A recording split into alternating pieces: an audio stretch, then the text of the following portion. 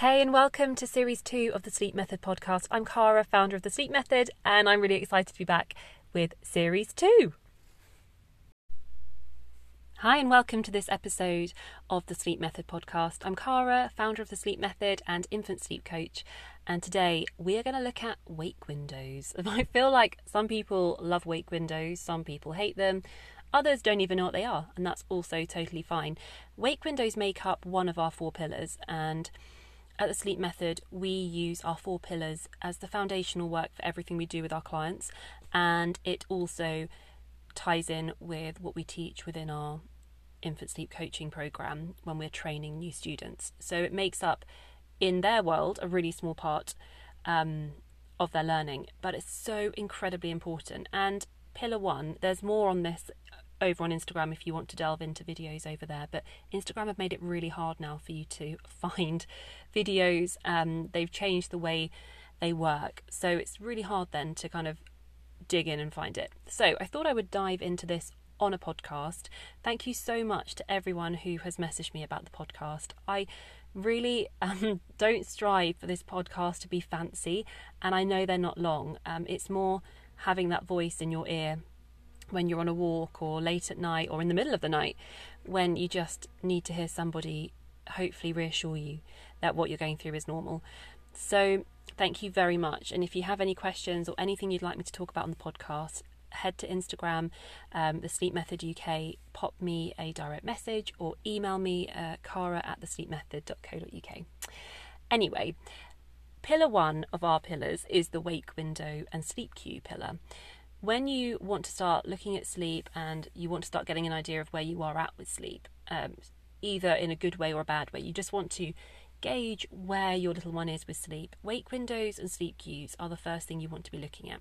A wake window is the time from when your baby wakes up to when they fall asleep. So not when you start the nap routine or the bedtime routine, but when they actually fall asleep.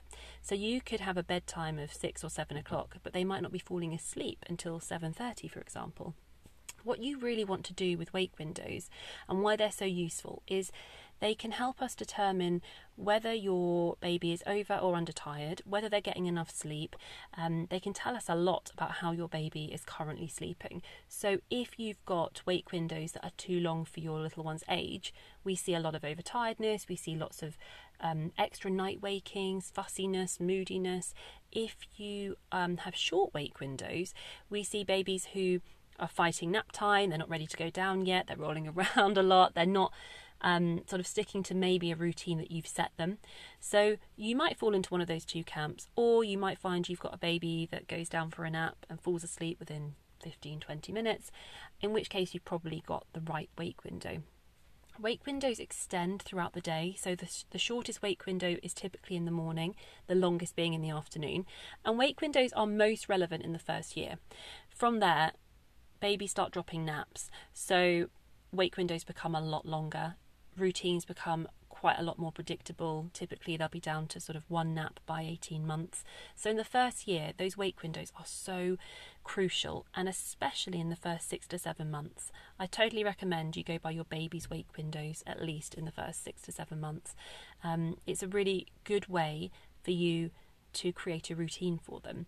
So often we look at books and we draw on, other experience from myself or from other friends and family, but actually your baby is basically telling you their ideal routine. You just have to be quite aware of it. So if you are looking to work on naps, or you want to gain a better understanding of why sleep could be feeling like a struggle right now, or you just want to check in and make sure these wake windows are good, you want to start with logging wake windows. It's not very glamorous. It's like that foundational stuff, though, that you really need to be doing before you do any sort of sleep teaching, sleep training, whatever you want to call it. Your 4 pillars really need to be looking tip-top, and pillar 1, your wake windows, is key. So you want to log them, I would say, for 3, 4, 5, 6 days. If you've been logging already, great. But if you haven't, give yourself a good 4 to 7 days of logging if you can. And then from there, you really want to make a note of when the day typically starts, when the first nap might typically be, and see if there's any pattern.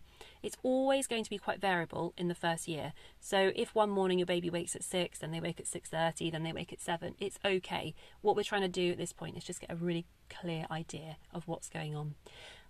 The other thing to note with wake windows is that you want to use them alongside sleep cues. So again, there's lots on this on Instagram or in the self-settling guide, which you can download for free over at my page on Instagram. It includes wake windows, it includes sleep needs, it even includes like a personality quiz, so you can understand your baby's personality and temperament a bit more, which is super helpful when working on sleep. But sleep cues make up a key part of wake windows because you typically see the sleep cue before the wake window. So if you've got a baby that's yawning or staring, head on and have a look at all the different options. There's early sleep cues, late sleep cues, and we really want to be spotting the early sleep cues, then trying our baby for a nap or trying to put them to bed, and then writing down the time they actually fall asleep. So then what you can do is you can say, right, the first sleep cue was at 1 o'clock and they fell asleep at 20 past 1. I know I've got roughly 15 to 20 minutes from the first sleep cue to when my baby needs a nap.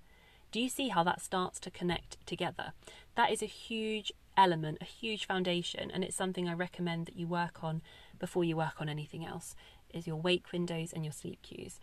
So ways that I can help you further with this is through a discovery call. You can always book one of those in with me. They're free, they cost you nothing, they're no obligation. You can go to Instagram, the Sleep Method UK, you can download the free self-settling guide. There is also more on our website, www.thesleepmethod.co.uk. I don't know who anyone says www. anymore, but thesleepmethod.co.uk is where you can also find more support. Let me know how you get on with your wake windows. Again, head to Instagram to my direct messages, or you can email me, cara@thesleepmethod.co.uk. I hope you have a fab evening, morning, afternoon, wherever you are listening, and I will catch you in the next episode. Bye.